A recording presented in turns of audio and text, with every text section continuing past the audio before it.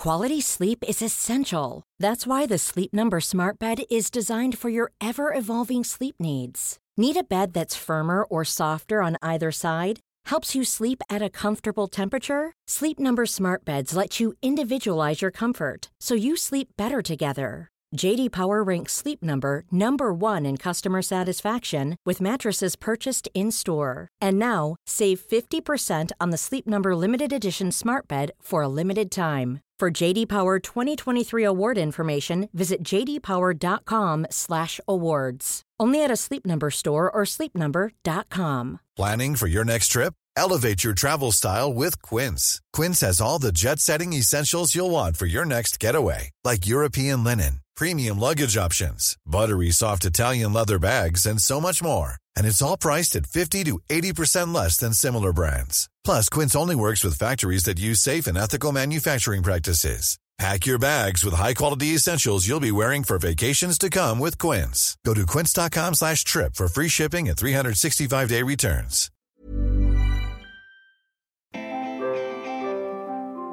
Hi, I'm Helen. And I'm Sarah. And this is the Squiggly Careers Podcast, a weekly show where we talk about something to do with work, could be anything, but it's designed to help you to navigate your career, the ups, the downs, the ins and outs, to give you some skills and support to work your way through whatever is happening at the moment. And if you would like some support beyond the podcast, we've got lots of things for you. So we have a weekly free session called Pod Plus, where you can connect with some like-minded listeners who like talking about this stuff a little bit more, and we dive deeper into the topic, which today is about failure. More on that in a second.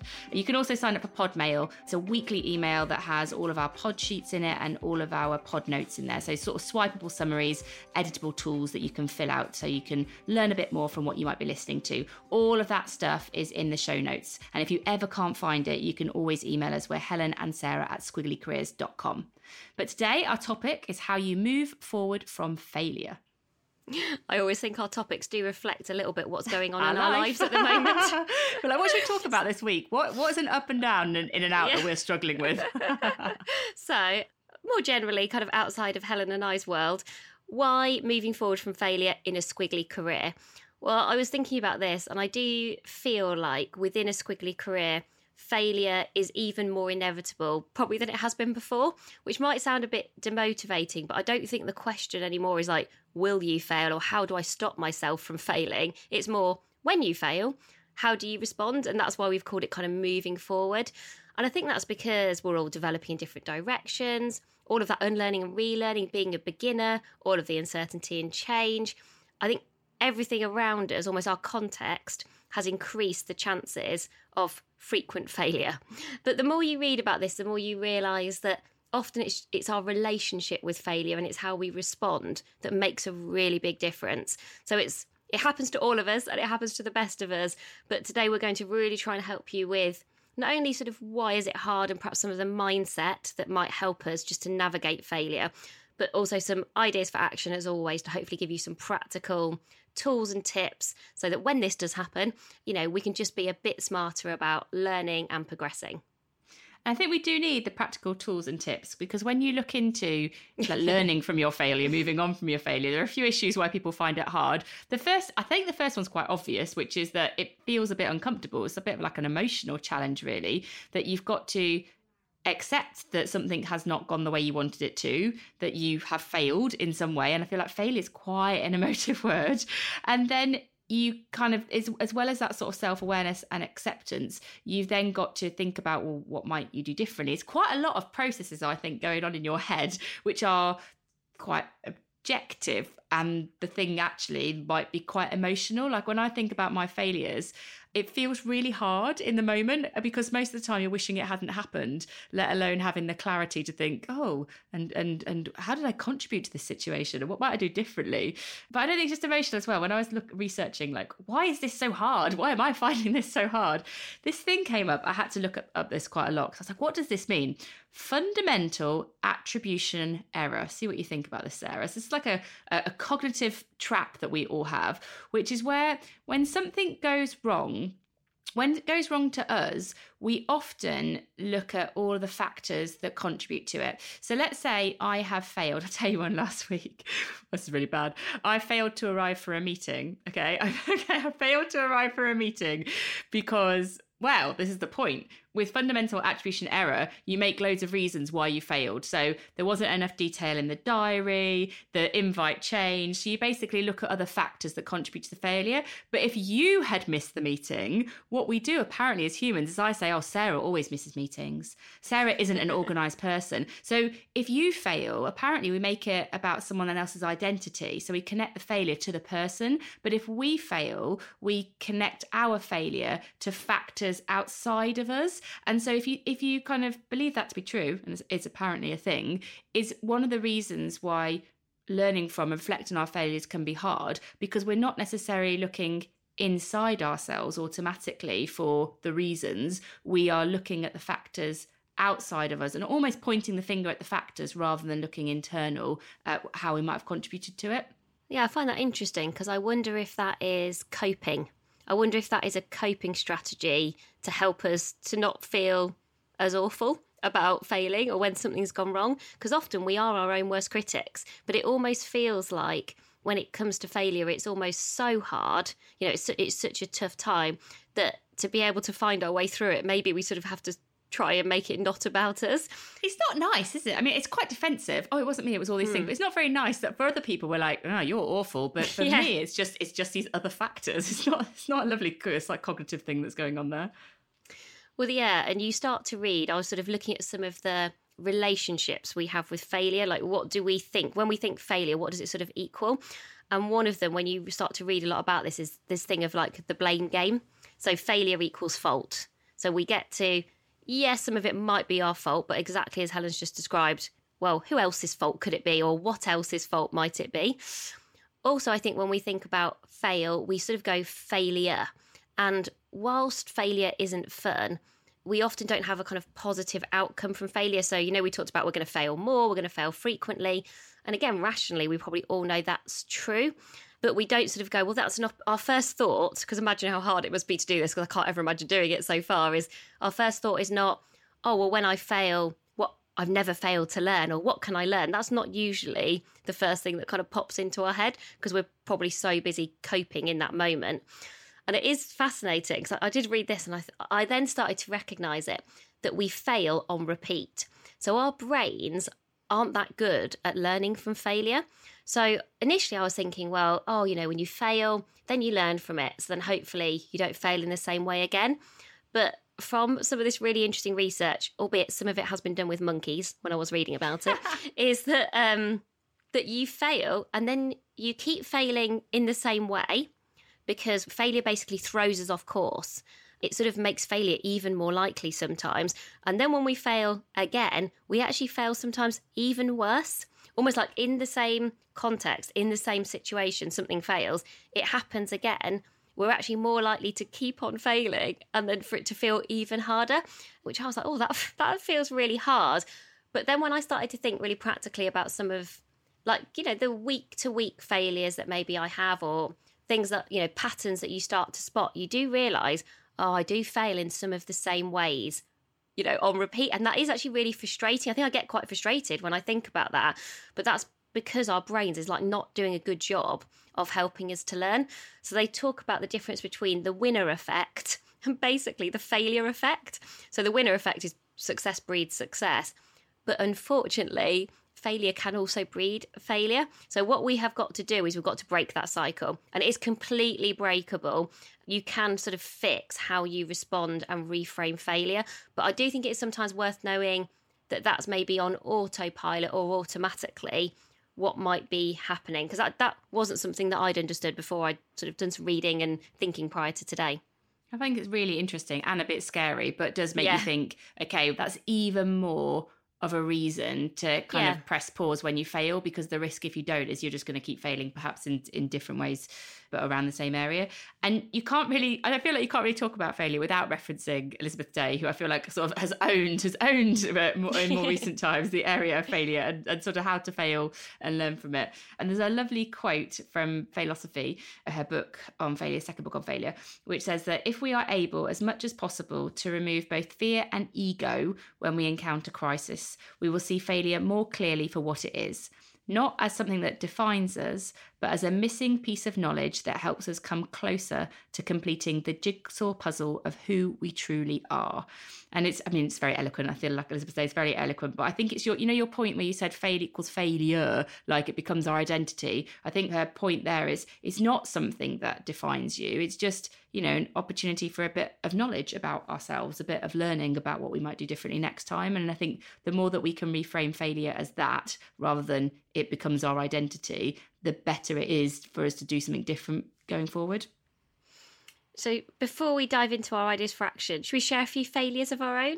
Oh, do you want just a cathartic moment on the podcast? Well, I don't know about that, to be honest. I don't really like talking about them or thinking about them that much. I don't really want to go back and re-explore all the ways, like how I failed, albeit I get that that's a useful process and exactly what Elizabeth Day actually does with her guests on her podcast. But I sort of, when you're doing this, you're like, it is quite confronting, isn't it? It's probably why, exactly as we've said before, that failure does throw us off course, because we don't really want to spend time thinking about it, but also why it's so useful to do that. So do you want to go first? Thanks for that. I'll go with the one that I think I said it before on the podcast. It's because it's so memorable to me, which is a while ago when I was at Capital One and I was managing a credit card project. I won't go into the detail of it too much, but basically consolidating lots of different credit cards. And I wasn't close to the detail, but I was sort of leading the project, which is a bad thing to do. And I sort of assumed that everybody else had covered certain things and it hadn't been done. And basically this project went live and it was quite a big failure on the first day because quite a lot of credit cards got disrupted and had to be cancelled. And I'm really minimising the failure because it wasn't very good and lots of people were involved in trying to sort it out and it was really scary and horrible. But yeah, that was a slightly mentally scarring failure, though I did learn a lot from it and I met some very interesting people through it. More recently, oh my gosh, I could just list these failures. Well, we are going to list some more of them shortly anyway, as examples, so A finance failure. I think I make a lot of finance failures. That's one of my repeated failures. One, when our business was first, I can't even remember the exact numbers. I mean, this is how much I should have learned from this situation. But when Sarah and I were first setting up Amazing If, it was a side project for a really long time. And I didn't really realise that there was this income threshold that you have with a business before you have to pay VAT. Everybody listening is like, of course there is, Helen, of course there is. So for 2 or 3 years, because it had been a small side project, we'd earn under the threshold. And then we had this 1 year, it was 3 years into it or something, where we had this big project and all of a sudden in a year it'd gone over that amount. But I didn't realise until we got some really scary letter from HMRC. Oh, the HMRC letters. Gosh, do you remember? Where they were really kind to us. I do remember, weren't they? Because they actually were quite, because they were initially, weren't we going to have to pay a really big fine? Yeah. And we basically... And I do realise that you can't have lack of knowledge as an excuse, but they did listen to us. And they awful. Obviously we paid what we needed to pay in terms of the tax or the VAT or whatever it was, but they were quite understanding from memory. Now, arguably, was it fundamental attribution error? Our accountant should have flagged this to us, but I'll leave that aside. I think I do remember saying that, to be fair. Yeah. I mean, I think that might have been true. However, I don't think you can be a business owner who's so far removed from the basics of finances that you make those sorts of failures. Hopefully that won't happen again. But yeah, they're both ones that I remember quite, viscerally, I think. What about some of yours? Well, funny enough, I really remember failing my driving test, which obviously is a long, long time ago now. But the reason that sprung to mind was, we talk about failure and fault. I don't think I've ever taken accountability for failing that driving test because the story that I tell other people and tell myself, not like I talk about it all the time, but essentially some new traffic lights had gone up in Kettering town centre, and those new traffic lights for roadworks or whatever threw me. So I drove through a red light. That's like saying, when you do a test at school and the teacher tells everyone basically what questions you're going to get, and then on the day there's a different question and you blame the teacher. You're like, well, but they didn't tell me exactly what the... So I absolutely blamed, I think I still do, blame basically Kettering Town Centre for changing those lights. And then the person who's your assessor, they had to use their controls that they have on their... The stoppy things. Well, to stop us crashing. They're called brakes, aren't they? Yeah.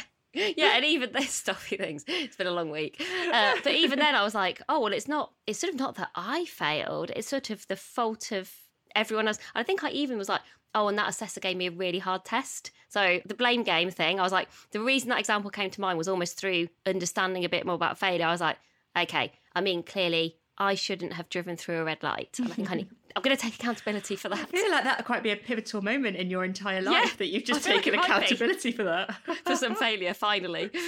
I definitely, I've had a job that I felt I really failed in the whole of the job. So, you sort of we have different types of failures, don't we? Like a project fails or you fail to do something very well. But I had a job that I was so excited about, and this definitely wasn't, I actually didn't blame the company here. I think I did feel like this was more my failure. And I went to work for Lucozade and I was so excited and I thought it was going to be, when you just think you've really built up the expectation of what the job is. And I say that, I think what I've done is really build up the expectation of the brand because I liked sport. I just thought, well, I like sport.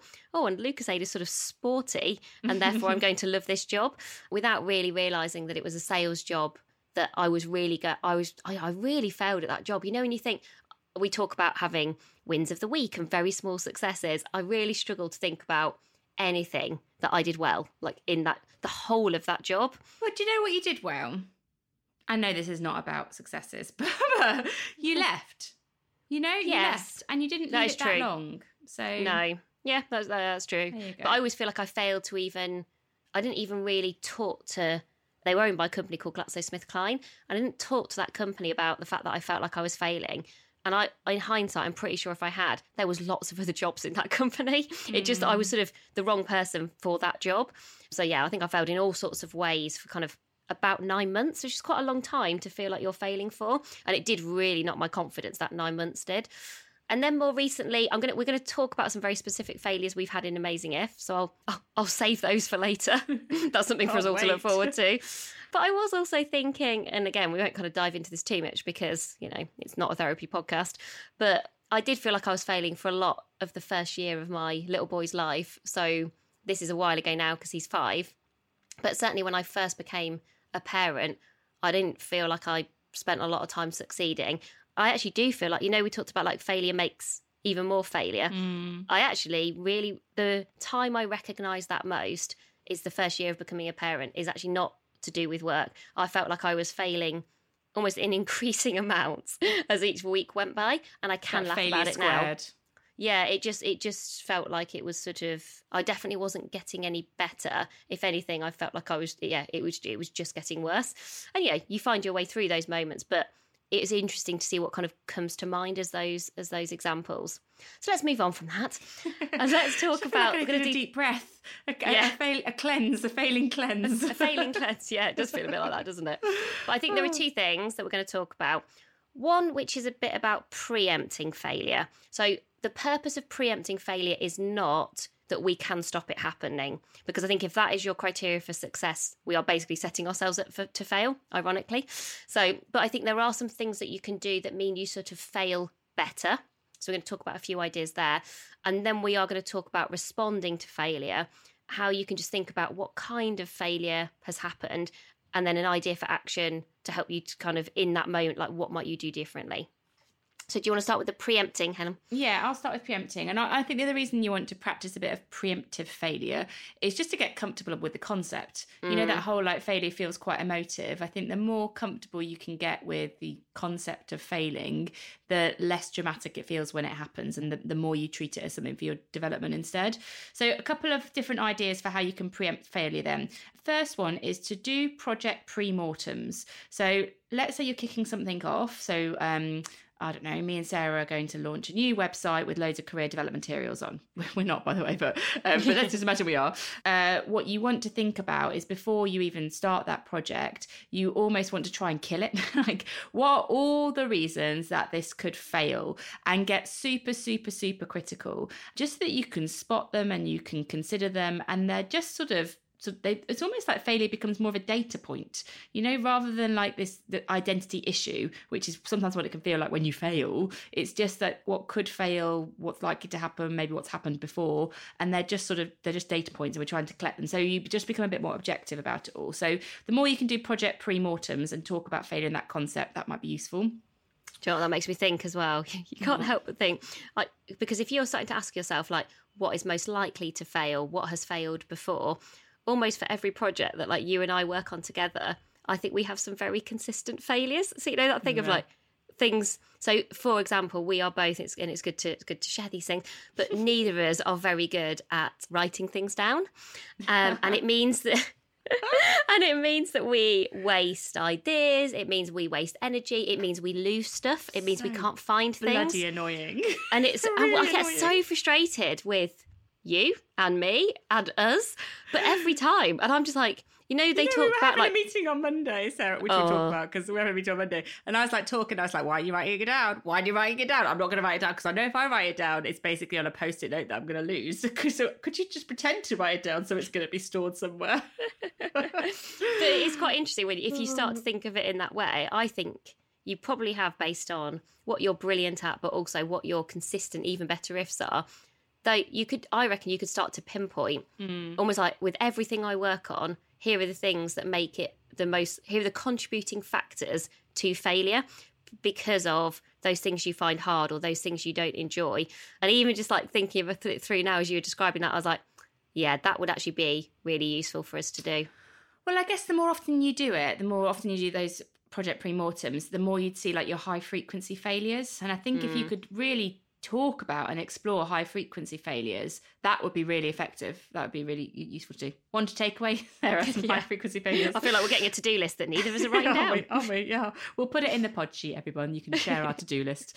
Okay, so the second way you can preempt failure is to invite some failure critics into your world. Just caveat, these are not comfortable conversations, everybody. So these are people that can sometimes come across as a bit deliberately difficult. They can make you feel a bit defensive. I'm not going to name names, though I have some in my life, but they're quite useful because, like, you're excited about an idea and you only see the opportunity in it and the excitement behind it. A failure critic is somebody who I think can give you back a bit of perspective because they go, well, have you thought about that? Have you thought about this? You need to do that. Now, I think them on their own, it can feel a bit negative, but when I think about some of those people that I have and talk to, they always come up with very good points that I definitely haven't considered. And as long as you can, I actually think almost framing them as a failure critic in your mind, it sort of puts a better spin on it, because if you're like, oh, you're just being deliberately difficult, I mean, that's never going to be a fun conversation.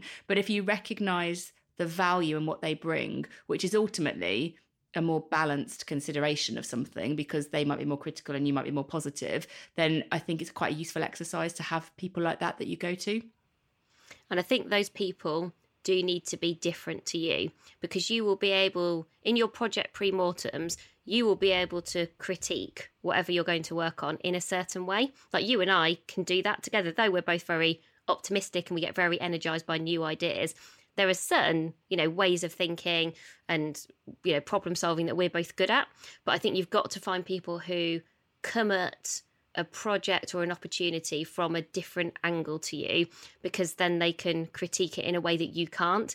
A few people I've spoken to in the past always talk about, if you're studying something like art, where you've actually you've done a bit of work and you can self-critique. Let's use the painting as a classic example. You've done a painting, you can self-critique that. But actually, by hearing from 5 other people who have approached that painting in a very different way, you hear a variety of critiques that just makes you consider your work in a new light and in a new way that you hadn't seen it before. And I find that really fascinating. And I think people who have been through that kind of a world have a very different approach to critique, got a very positive approach to critique. And I think you and I were talking about this beforehand, and I think so often I definitely get defensive. But if I thought of them as this way of going, okay, well, it's my painting, but actually I do really appreciate a critique from a few other different people, because that's what's going to make something better. I'm going to do better paintings as a result. It's sort of stepping out of your world into another and sort of borrowing from a different world to make yourself better. I think controlling the critique also feels different. Like, you know, like unasked for feedback on my potential failures, uncomfortable. But if I control the critique, if I invite you to critique, I think that feels slightly different. Hey, I'm Ryan Reynolds. At Mint Mobile, we like to do the opposite of what Big Wireless does. They charge you a lot, we charge you a little. So naturally, when they announced they'd be raising their prices due to inflation, we decided to deflate our prices due to not hating you. That's right. We're cutting the price of Mint Unlimited from $30 a month to just $15 a month. Give it a try at mintmobile.com/switch. $45 up front for 3 months plus taxes and fees. Promo rate for new customers for limited time. Unlimited more than 40 gigabytes per month slows. Full terms at mintmobile.com. Hey, it's Danny Pellegrino from Everything Iconic. Ready to upgrade your style game without blowing your budget? Check out Quince. They've got all the good stuff, shirts and polos, activewear, and fine leather goods, all at 50 to 80% less than other high-end brands. And the best part? They're all about safe, ethical, and responsible manufacturing. Get that luxury vibe without the luxury price tag. Hit up quince.com/upgrade for free shipping and 365-day returns on your next order. That's quince.com/upgrade. Hiring for your small business? If you're not looking for professionals on LinkedIn, you're looking in the wrong place. That's like looking for your car keys in a fish tank. LinkedIn helps you hire professionals you can't find anywhere else, even those who aren't actively searching for a new job but might be open to the perfect role. In a given month, over 70% of LinkedIn users don't even visit other leading job sites. So start looking in the right place. With LinkedIn, you can hire professionals like a professional. Post your free job on linkedin.com/achieve today.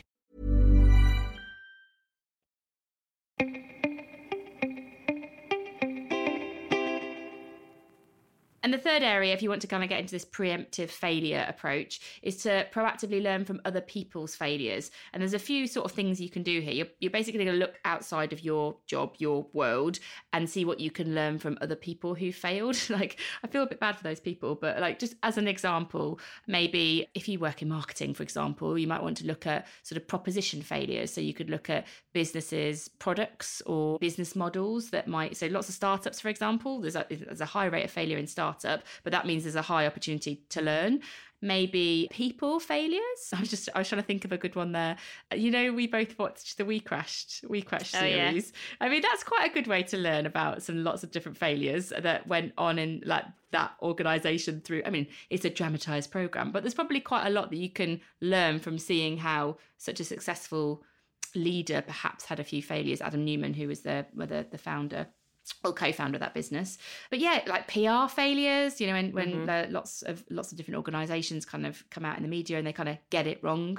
It's more, what can we learn from what they did and how might that help you to do something different in the future? It's that sort of process that we're getting into with the preemptive failures.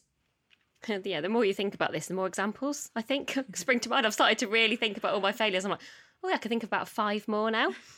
But what we're going to do next is, how do you respond when this inevitable failure happens? And our reference here is a really good article from Amy Edmondson, all about failure and the different types of failure, because her point, and the reason this has really inspired us, is not all failure is the same. We fail for different reasons. And if you understand the why, you can get to more useful ideas for action. So we have sort of taken her work and we've sort of distilled it and summarised it. So it's definitely worth reading that article as well, because it goes into lots more detail. But we're going to talk about 4 different types of failure, give an example and an idea for action for each. So even more examples coming your way. So the first one is foolish failures. So this is when you are tired, stressed, you're not paying attention. So it's like it's one of those sort of silly failures that I get really mad about when these things happen, and they're often very avoidable, which is why they're so frustrating. But obviously they also all happen to us. So for example, about 3 weeks ago, we recorded a podcast that we've already recorded, and it is the first time that has ever happened to us in what must be like 3 years. But if you wanted to hear an alternative version about politics at work, we literally have 2 versions of.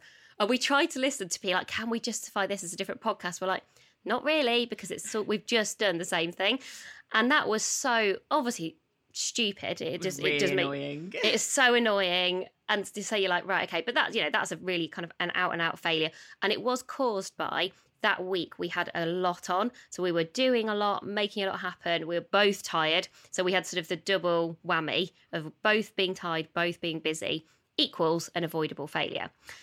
So the idea for action here is when you know you're in that moment, in your kind of you're feeling stressed, you've got loads on or you're just tired, make sure that you win that stress, you've got your safety net. It's no surprise to us when we're feeling stressed. It's not like we don't know that's happening, but the bit that we can do is couple that stress with a safety net. So a safety net could be a person. So let's just say you're having a really tough week. You think, do you know what, I need my safety net this week. And that could be someone where you say, could you just have a quick read of this presentation before I share it? So for example, in Amazing If, when I write a proposal, Helen doesn't read that before I share that with someone. But I could think, do you know what? I'm having a really tough week. Everything's feeling, this is a real kind of fertile territory for foolish failures. So Helen, can you just take 15 minutes and read this before I send it? So it might be a person. It could be a process. You might think, well, this week there's a lot going on. So I'm not going to, though I might be working late, I'm not going to send my emails late. I'm going to do a delayed send of those emails. I'll get them ready to send, or I'll reread them tomorrow morning before I send them. Or maybe it's a checklist. There's actually some really interesting examples in that article about how useful checklists are. And this really appeals to me without being something that I would ever naturally do or be good at. But I think because I like control, to be honest. I think probably checklists help with control. But this idea of going, okay, before we record a podcast, perhaps we have a checklist of 3 things that we do every time. One, we make sure that it's recording Helen's properly. got her microphone turned the right way. Yeah.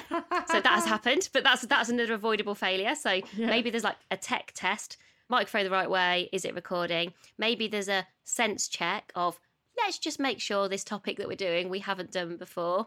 And then there's probably a, can we both see our bullet points of the key things that we're going to cover? Now, we don't do that.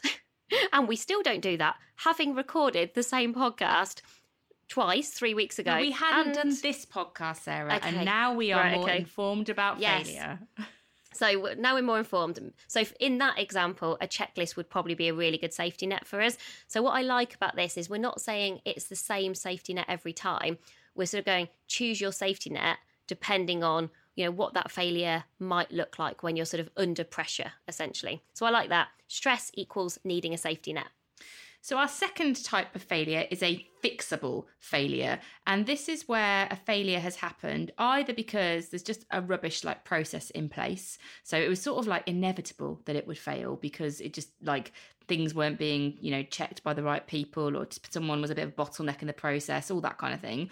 Or perhaps you have been asked to do something that you just don't have the skills to do. You're probably out of your depth and not supported with it.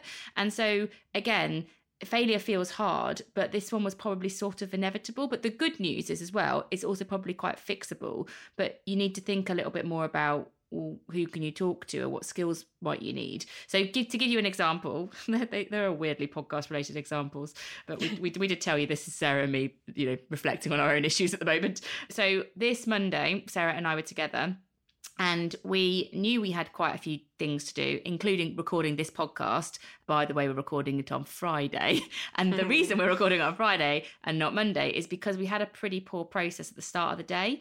We had a list of things to get done and we basically just started with, what was the last thing we talked about? And then we'll fit all the rest in and we'll have lunch at some point. A better process would be what is the most time critical thing on this agenda that affects the most other people, which is the podcast. We record the podcast, it has to be edited. It goes to 4 different people who produce the pod sheets, put it on the website, produce the transcriptions for it. And if we had just had a better process of okay, what do we need to get done today? What is the priority thing that, affects the most people? We would have really restructured how we'd done that, but we don't have a process for that. We just end up having a long list and we just kind of go, okay, what should we grab first? And so that's an example of a way in which you could improve the process. There are some coach yourself questions that is a good place to start here. If you feel that some of your failures are probably fixable, one thing you might be able to ask yourself is, who could help you get better?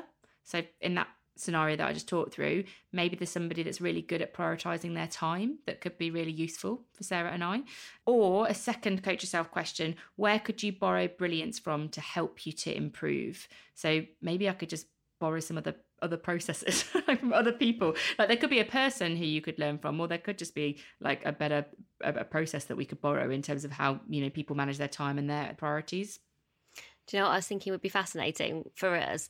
Because this is a sort of a failure, not even unique to the fact that we didn't do the podcast that we needed to do, but I'm not sure when we spend time together that we sometimes have failures because of like how we spend time together.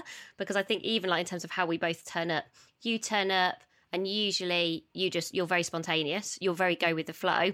I turn up and I have written us in Teams an agenda of what I think we should cover in what order. And so then you go to whatever I've written. And that actually also tends to be like, and then, that's where we start. And I tend to pick, I think, the things that I want to do versus the things that we need to do. And they're often important, but I'm not quite so good at the urgent. I think I just have a get it done and get it all done mentality, don't you? And you have a get done what I want to do first thing. And I always think, honestly. Brilliant. And what a combination we are. I also think that I've probably been doing some other stuff beforehand, and you've probably been thinking about the stuff that we need to do beforehand as well. So you end up slightly messy meeting point, really, which I guess is the learning point from that failure, that repeated failure.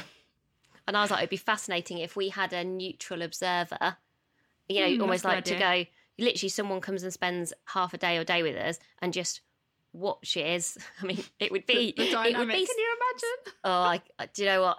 I would sort of be fearful, but I think it could actually be fascinating to just see what would someone say to us. You know, if they were doing that sort of critical review of almost like, well, here's all the reasons why you're going to fail if you work in this way.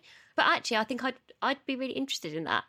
And one of the things that we have started to do, and we're just trying this a little bit, and it's still quite new to our team within Amazing If, is because I read that point about our brains are not very good at sort of learning from failure. And I think if I think about, Helen and I's messy meetings, let's call them that for a second, all of our meetings are messy. They have always been that way. They're not sort of getting any better. But if you can share your sort of fail fast forward moments with other people, it means that you have to press pause and consider what you've learnt, so that it means that your brain can't get distracted and it kind of can't just ignore that failure. You have to move forward. And we didn't do this on Monday, but if we'd have gone, right, we had a fail fast forward moment today and we shared that with Amazing If team, we feel like we're having these messy meetings, and what we learnt was, we're not prioritising in the right way. We still don't take notes in those meetings. All of those things, even talking about it today, for example, will really help us, because we've created a forcing function to be really clear about, well, what have we learnt? And then by being explicit about that, you are then much more likely to be able to do something differently next time, versus I think probably what happens is we all move on too fast. That's what we do, right? We just have a messy meeting, get a bit frustrated, and then move on to the next messy meeting. Oh my gosh, this is really depressing. On a Friday. Here's how to end your week on a high. Talk about loads of failures. We should maybe, we shouldn't. I feel like you want to compensate and just go, let's talk about some good stuff. But no, we've got 2 more things to talk about. Let's keep moving forward with failure, Sarah. Yep. Number 3. So our third sort of type of failure is when you fail because the future is uncertain. So we can't ever control everything. There's lots of complexity. There's lots of we've not done things before and we just don't know how things are going to happen. So example here, we're moving away from podcasts, you'll be pleased to know, is next week in the UK, there's some train strikes. And so I've got 2 days where I'm due to be out and about across the UK, where I was planning to be on a train. And actually, even this week, I had a train journey where a train was cancelled. I didn't know that was going to happen. And then obviously that has a knock-on kind of impact in your day. And what I really like here is this idea of thinking about in those moments where that sort of failure is happening to you, and if you can do it in the moment, great, or as soon after the moment, that also works well.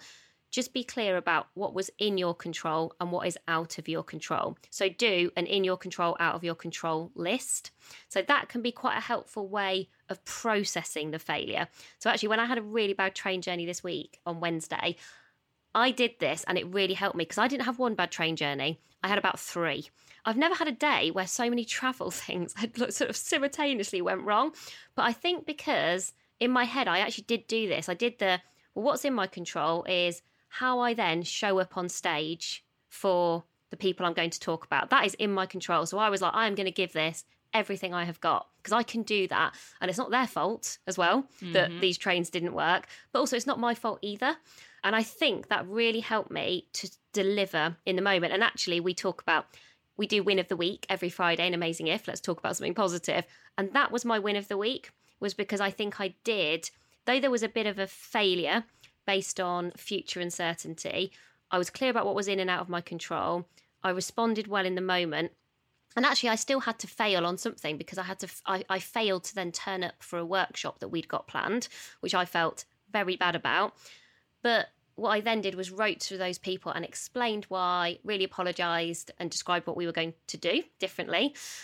And one thing I didn't do, which is another technique that can be helpful when there's a lot of uncertainty coming, that might be coming your way, is do worst case scenario planning and write a rescue plan.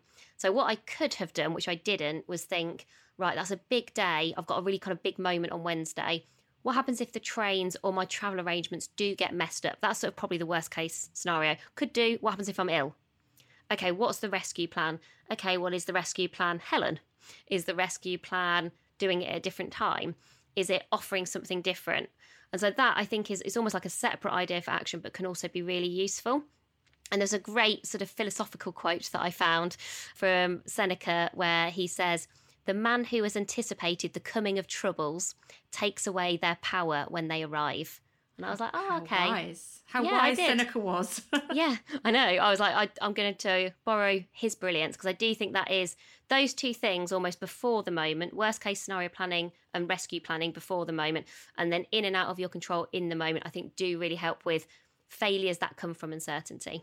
And the fourth failure, and by the way, these failures, if we didn't say, they've come from Amy Edmondson's work, these different types of failure. The fourth one's, I find it an interesting one, sort of like a fact-finding failure, but it's almost like a deliberate failure, because what you're doing here is you're using experiments or tests in order to fail, because the point of doing experiments and tests is not for them always to be successful, but fail in order to find some more facts out. It's almost like you're purposefully creating some failures through experiments and tests so that you can intentionally identify some new facts that you wouldn't have otherwise known. So I do feel this is like one of the most positive ways that you can fail, but people I often find they're quite uncomfortable with the concept of experiments and testing. I think partly because I don't quite know how to do it. And we've done a whole podcast on the topic of how to experiment more at work. But I'll give you an example of a way that we almost intentionally fail in order to find out some facts. And then there's lots of things that we do, but one would be a small one that we do often is on social media.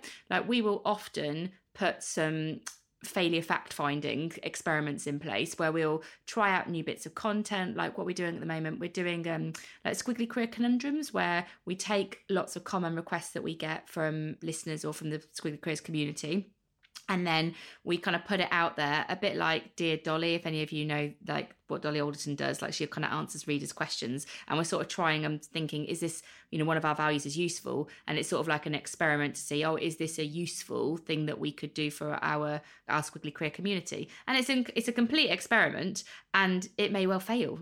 And failure looks like no one really engages with it and it's not very helpful. But at least we're using a failure in order to find out some facts, which might be that there could be some things in there that are good that we might want to do differently, or it might be that we just kill it and we just learn to kill it quickly.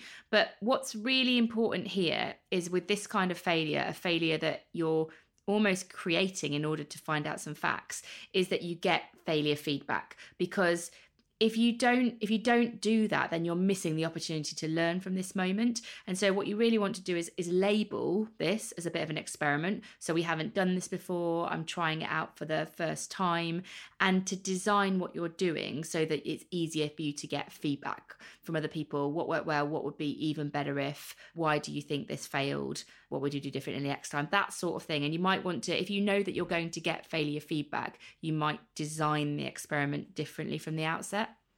Yeah, somebody who I know who's very, very good at experiments, it's sort of their modus operandi in terms of the business that they run. He described himself to me recently as, I'm a really effective evaluator. So everything that they do is about experiments. And I was thinking, oh, that's so interesting, because I think I'm actually very comfortable with experimenting because I love trying new things out.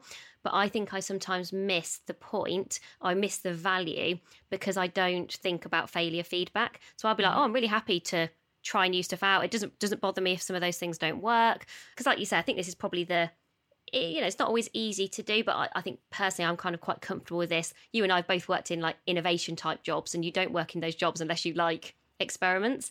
But I can think back to examples where I didn't have that effective evaluation alongside the experiments.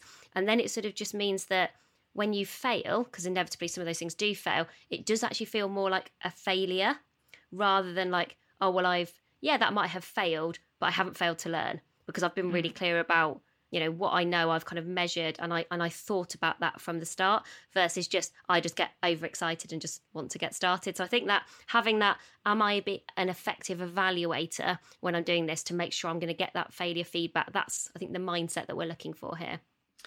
So what we will do in the pod sheet is we will summarise all of those different ideas for action, the 3 that we mentioned around preempting failure, and then those 4 different areas of responding to failure, so that you've got all that summarised. And as I mentioned at the start, that's in the links to the show notes. So that's everything for this week. If you have any topics you'd like us to cover, please always do get in touch. And we really do appreciate everyone who takes the time to rate, review and subscribe. Please keep doing it. And if it's been on your to-do list for a while, it only hopefully takes 5 minutes, and it's a really great way that you can support us and share Squiggly with the world. But that's everything for this week. Thank you so much for listening, and we'll be back with you again soon. Bye for now. Bye, everyone.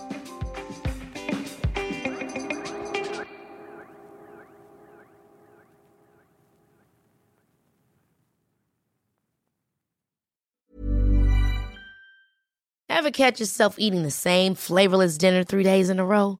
Dreaming of something better? Well, HelloFresh is your guilt-free dream come true, baby. It's me, Keke Palmer.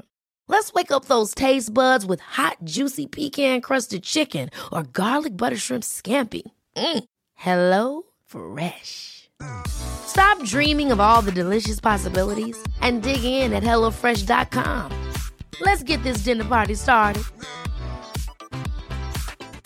Hey, y'all, Darius Rucker here. A lot of people ask me, what inspires your music? And one of the big things is a strong sense of place. That's why I love my home state of South Carolina and want to share the awesome things it has to offer. From the beautiful mountains down to the sunny coast, it's got it all. Not to mention 2 of my personal favorites, great golf and amazing food. Come see why I love this place. Visit discoversouthcarolina.com.